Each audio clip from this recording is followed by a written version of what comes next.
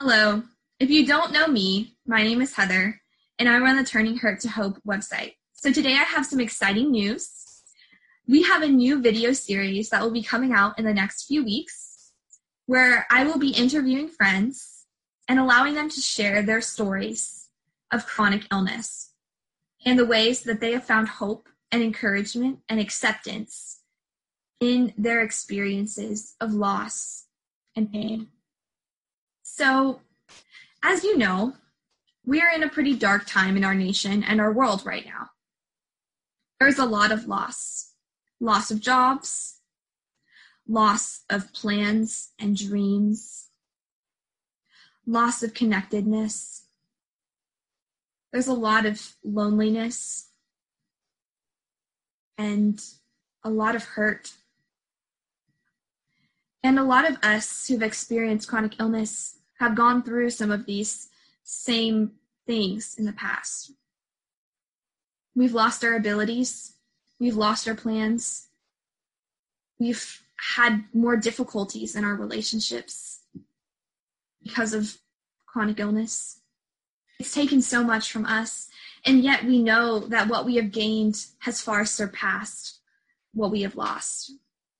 And so we want to share that with you so that you can find encouragement and hope and open your eyes to see the new opportunities that God may have for you in this season. So when I first got sick with chronic illness, I was taken out of my school environment. I was not able to finish the semester at school and was distant, obviously, then from a lot of the people that I generally interacted with. It was very hard to be so far away, spending my time either at home or in the doctor's office. I lost the ability to run, the ability to even read and write sometimes. My brain felt like it was turning off, and every day was a challenge. I lost a lot, and I have lost a lot over these years. I've had a lot of disappointment this past year when I wasn't able to go on a mission trip that I'd raised money for and really wanted to go on, when I wasn't able to study abroad, something I had dreamed about for years and years, when I wasn't able to do my internship this summer. And I understand a lot of the loss and the grief and the pain that comes with that.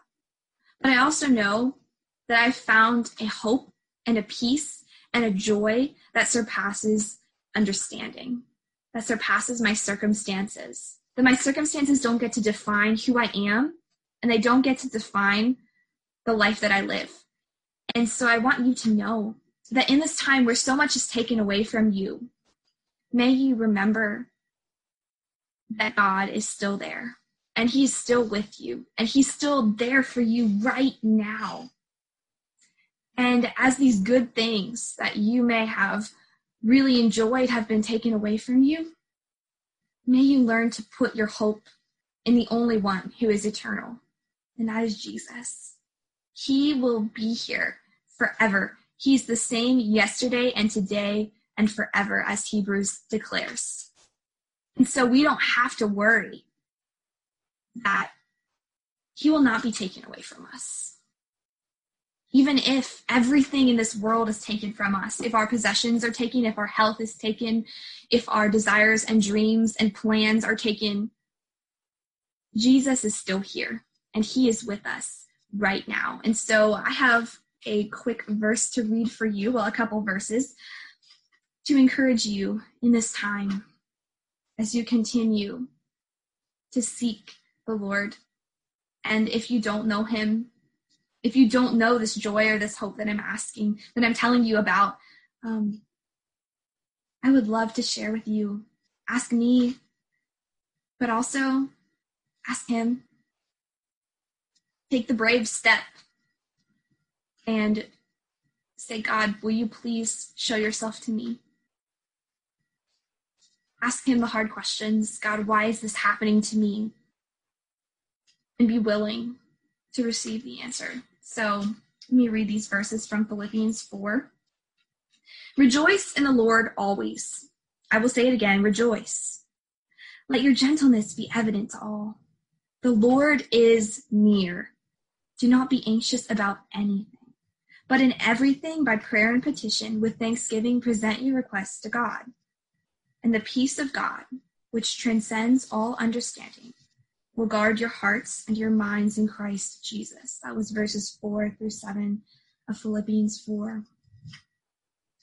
Rejoice, because the Lord is near.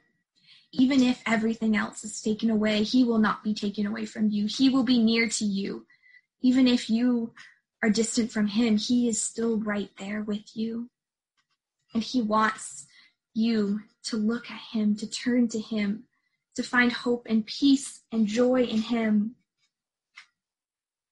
He is gentle and humble in heart, and he can make us gentle and kind people.